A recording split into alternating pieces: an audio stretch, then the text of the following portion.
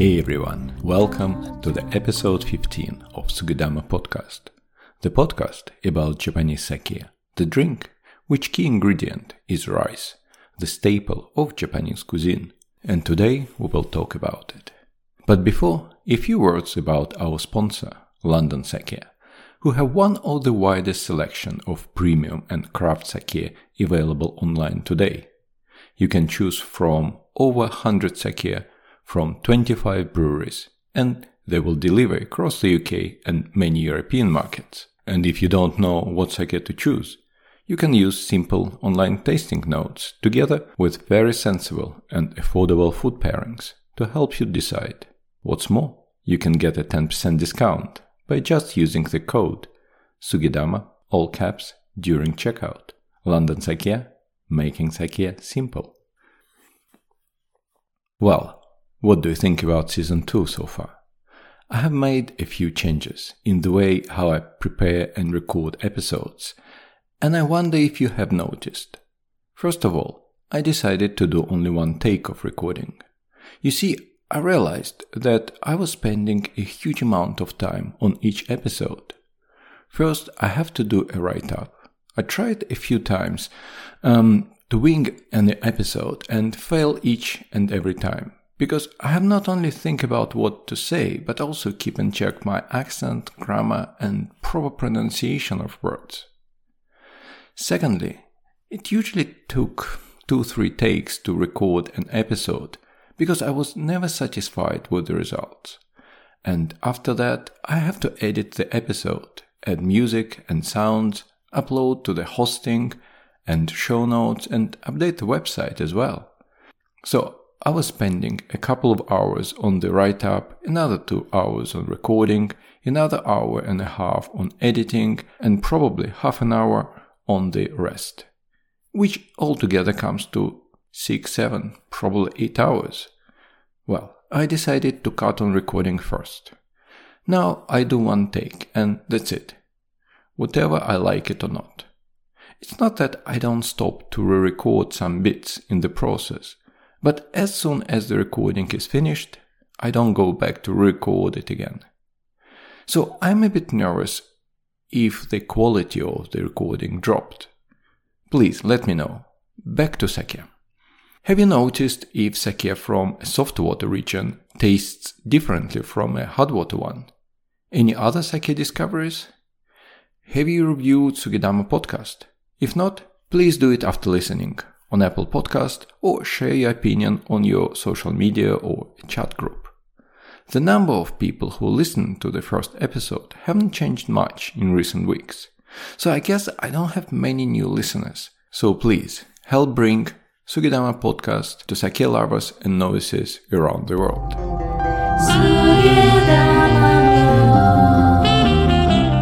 The human mind is amazing.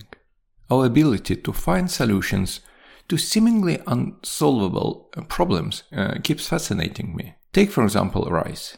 If we forget that it's the key ingredient of sake making, it would be probably the last thing we would pick to try to make alcohol. And still, people noticed the booziness in spoiled rice porridge and eventually created the beautiful drink we enjoy now. Rice is the essence of sake.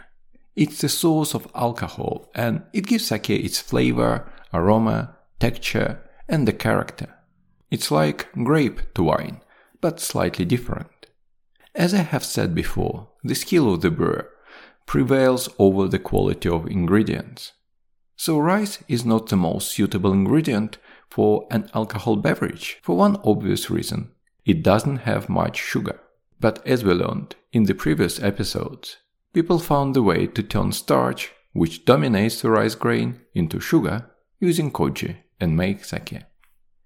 Another interesting thing about rice is that it was not always the main food in Japan, and not anymore. In the ancient times, according to Japan's oldest book called Kojiki, nothing to do with koji by the way, rice was one of the 5 key grains, together with azuki beans, barley, wheat, millet, and soybeans. But gradually, rice became a staple of Japanese diet. The word for cooked rice, gohan, also means just food. Because rice was very important for everyone's well-being, it was used as currency, measure of wealth, taxes, and so on. But Japanese diet has changed significantly since the Second World War. And now people spend more money on bread than rice, as I learned from Brian Ashcraft's Sake Bible book. Before talking about rice and sake, let's take a quick look at rice classification. Generally, there are two main rice plants in the world, African and Asian. Asian rice is currently dominating everywhere. There are three varieties of Asian rice, Indica, Japonica, and Javanica. Indica is a long-grain rice, like basmati. It accounts for approximately 80% of all rice grown globally. Japonica is short-grain rice and grown predominantly in Japan, but also in China, where it's originated, and Korea. It's also grown in Italy, in Spain, in the States. There are two types of Japonica rice, uruchimai and mochigome. Mochigome is sticky, glutinous rice used mostly for making mochi, traditional Japanese sweets. Uruchimai is normal table rice in Japan. It accounts for 90% of all rice consumed in Japan. Actually, there is no gluten in rice, so glutinous refers to the stickiness of the rice, not that it has any gluten. It's a bit funny to see sometimes notes in some restaurants about gluten-free rice. All rice is gluten-free, come on. So uruchimai is your normal Japanese rice, and for centuries it was used for both eating and sake making. However, things started to change in the 19th century, when the first sake rice was identified. So nowadays, so-called premium sake is made from special sake rice. So let's take a look at the difference between table rice and sake rice. There are over 100 varieties of sake rice, collectively called Shuzo Kotekimai.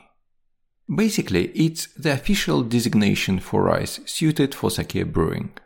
There are certain criteria the rice should meet to be designated as Shuzo Kotekimai.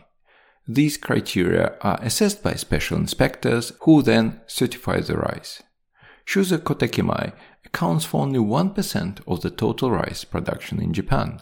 Another type of rice is called Sakimai, which also used to make sake, but which is not specially certified. Sakimai accounts for around 4% of rice production in Japan. The rest of the rice grown in Japan is normal table rice. However, it's still used to brew sake sometimes. I tried sake made of table rice and it was very good. Somebody mentioned to me that in regions which historically don't grow special sake rice, breweries make sake out of table rice. So what is the main difference between table and sake rice? To answer it, we need to look at the rice grain. Around 70-75% of a rice grain are carbohydrates, mainly starch. 7-8% are proteins, and the rest are minerals, fats, and so on. The more carbohydrates a rice grain has, the better it is for sake brewing. It yields more alcohol in the process. So sake rice is larger than table rice. For example, the weight of 1000 grains of sake rice should be 25-30 grams, while normal table rice weighs 20-24 grams. Another important characteristic of sake rice is shinpaku. Translated as a white core, it's a soft white area in the middle of a sake rice grain, which consists mostly of starch. The concentration of starch in the middle of the grain makes it easier to polish off unwanted proteins and lets koji reach it to start the saccharification process. Table rice grains usually either don't have shinpaku at all or it's small. Other characteristics of sake rice include a lower content of fats and proteins and a high water absorption rate. Also, sake rice remains hard on the outside and soft on the inside after steaming. Table rice, on the contrary, becomes soft outside and hard inside. I think I have mentioned it before. It's very important for koji making because koji spores, they are looking for water. And if the rice is soft outside, it means there are plenty of water. So koji spores are growing outside the rice and don't go inside to make sugar in the process. If the rice is hard outside and soft inside, then koji spores are trying to reach the water inside. They get into the center of the rice grain, and in the process of that, they make sugar. And it's a very important step for sake making. The special sake rice is much more expensive than table rice.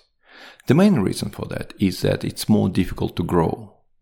Generally, the plant of sake rice is taller, while larger and heavier grains make it top heavy. As a result, it can be easily blown over by strong winds.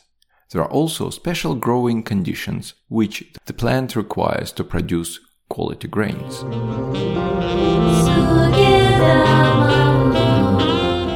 Before talking about sake rice varieties, let me remind you about London Sake, our sponsor, and their cool curated sake tasting sets. If you are learning about sake, the tasting sets give you a great opportunity to compare different styles, grades, breweries, and so on. So have a look. Don't forget about the magic word Sugidama, all caps, to get you 10% discount. As I said, there are about 100 of sake rice varieties. However, most of sake is made of a few main rice types. Let's look at the rice varieties most used in sake brewing. And we start with Amachi, which is the oldest pure variety of sake rice discovered in the village with the same name in 1859 in Akayama Prefecture. During the Meiji era, Amachi was one of the 3 most grown rice varieties in Japan. At that time, it was also used as table rice. However, Amachi's tall stalks and low resistance against diseases and insects made it very difficult to grow.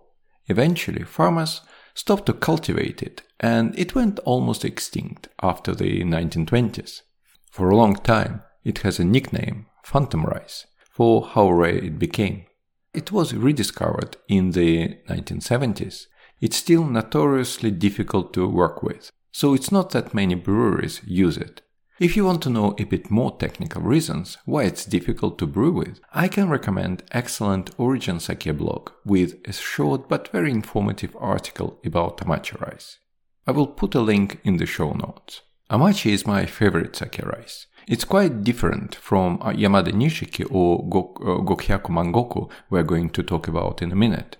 Amachi rice usually produces well-rounded, full-bodied sake with a deep taste and full of umami. It's normally sweeter than sake made of Yamada Nishiki or Gokyaku Mangoku rice.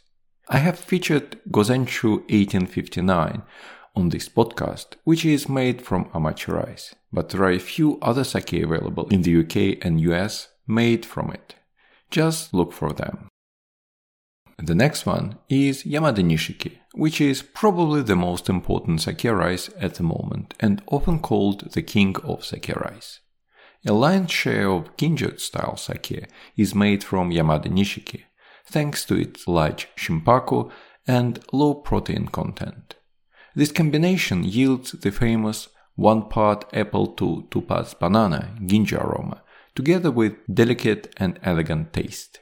Yamada Nishiki accounts for more than 1/3 of sake rice, and it's a massive share given that there are 100 varieties of sake rice in Japan. Also, more than 80% of sake submitted for the Sake National Tasting Competition in 2012 made from Yamada Nishiki rice.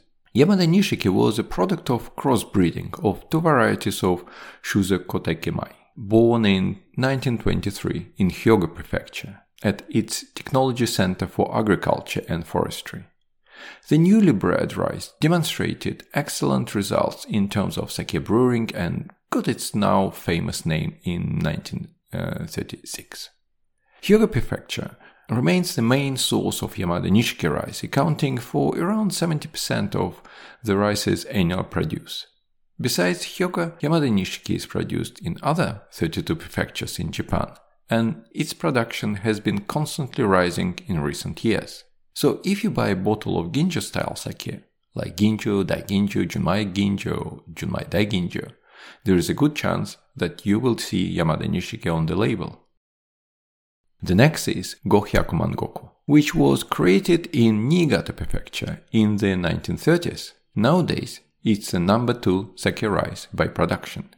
Its stalks are slightly shorter than Yamada Nishiki or Umachi, making it slightly more resistant to strong winds and bad weather. The rice has the earliest harvest compared to other sake rice varieties in August. The harvest on Yamada Nishiki, for example, is in October, while August is still too hot to start making sake, unless for large sake producers who make sake throughout the year. It takes some time to prepare rice anyway. After milling, it has to cool down for a few weeks, so breweries can start making sake with Gohyaku Mangoku well ahead of those who use other varieties. It's probably one of the reasons that attracts them to the rice. Gohyaku Mangoku produces clean style of sake, not too fruity, light and refreshing, perfect for light meals like seafood, steamed chicken or vegetables. A perfect Niigata style of sake, I guess. Oh, the name means 5 million koku. Koku means 180 liters, and it refers to the volume of sake produced from the rice in the first year of cultivation. The last rice we're going to focus on is Miyama Nishiki, a relatively young variety discovered in 1978 through mutation.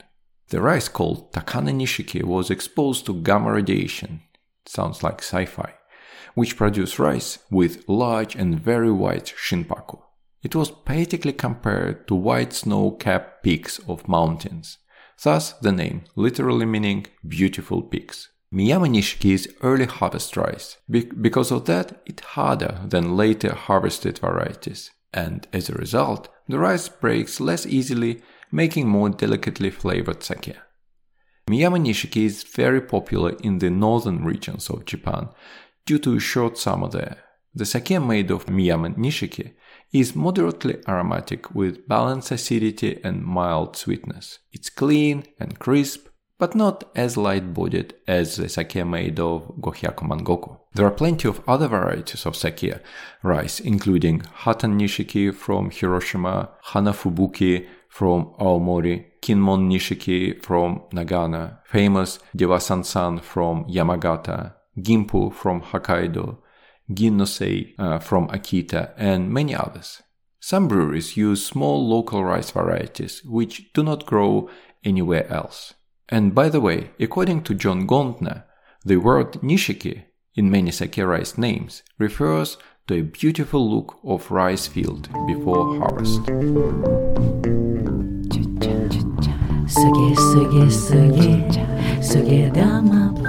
At the end, I would like to mention 2 other interesting things about sake rice. The first thing I would like to talk about is sake made of red rice. Yes, sake looks red, actually.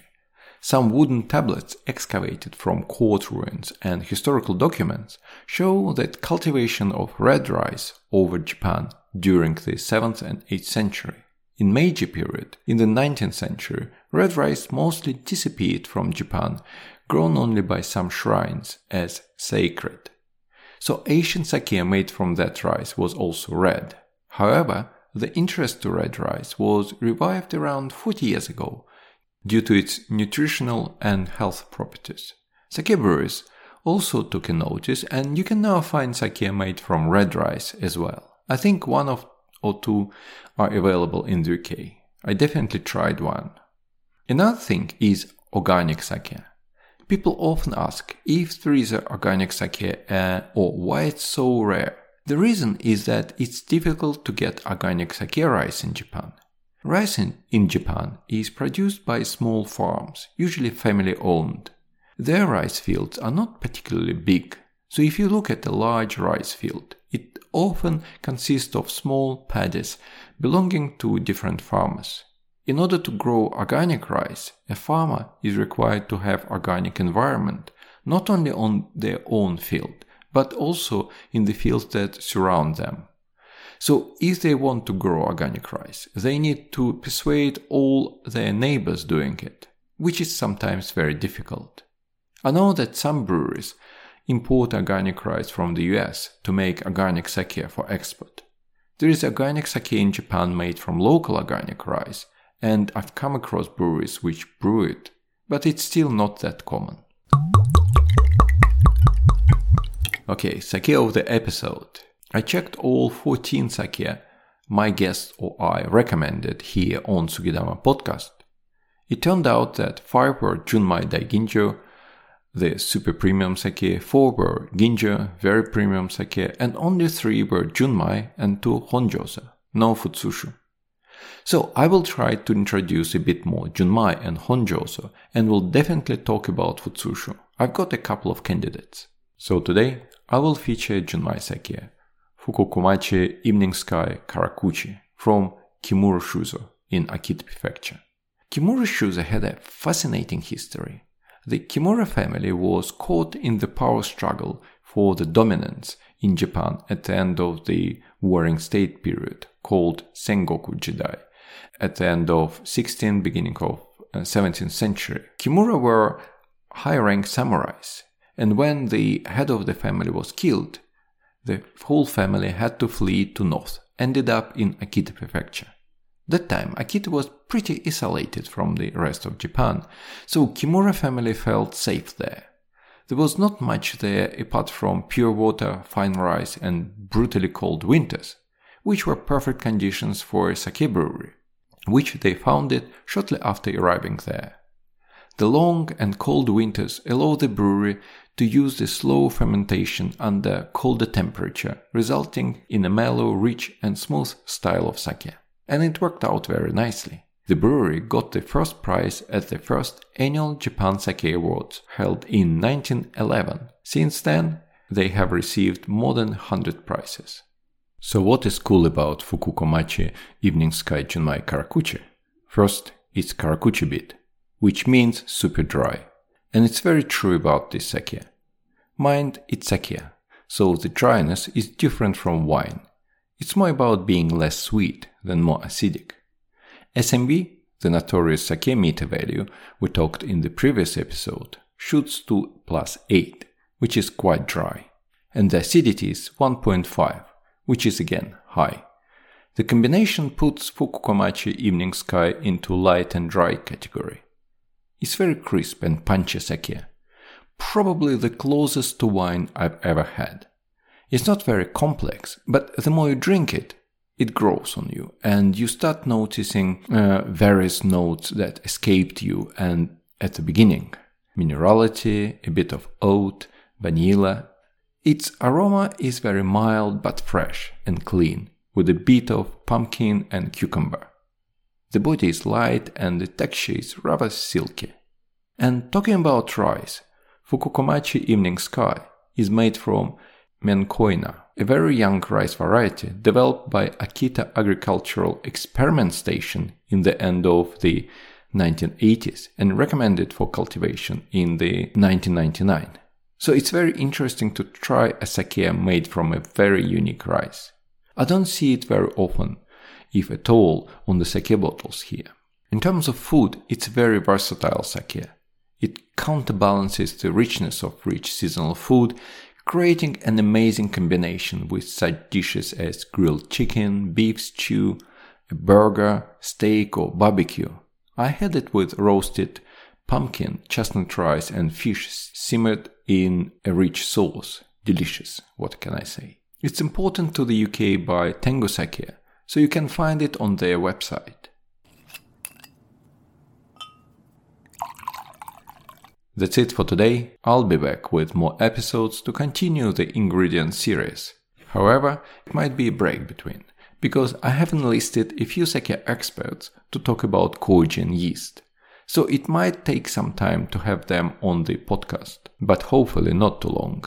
So now it's a good time to buy a bottle of sake made of the rice you have never tried before and taste it. Keep me posted about your discoveries. My email address is alex@sugidama.co.uk, and you can also find me on Instagram at sugidama_blog or Twitter at sugidamablog in one word. I should have kept my social media names consistent. Look at my website, sugidama.co.uk. I've got a constantly updated tasting notes section and a lot of posts with recommendations. Or go to London Sake website and any other online sake store, or pop into a wine shop stocking sake or Japanese supermarket. Don't forget that you can get 10% discount at London Sake website by entering Sugedama all in caps at the checkout. Again, if you like the episode and want more, hit the subscribe button. Please, please, please, if you want to support Sugedama podcast, leave a review. Don't wait, just do it now. It only takes a few minutes of your time, but means a really big deal to me. Again, share this podcast with your friends, with anyone who might ask you about sake, on your social media, chat apps, anywhere. Thanks a lot for listening. Kanpai. Sugedama blog. Sugedama blog.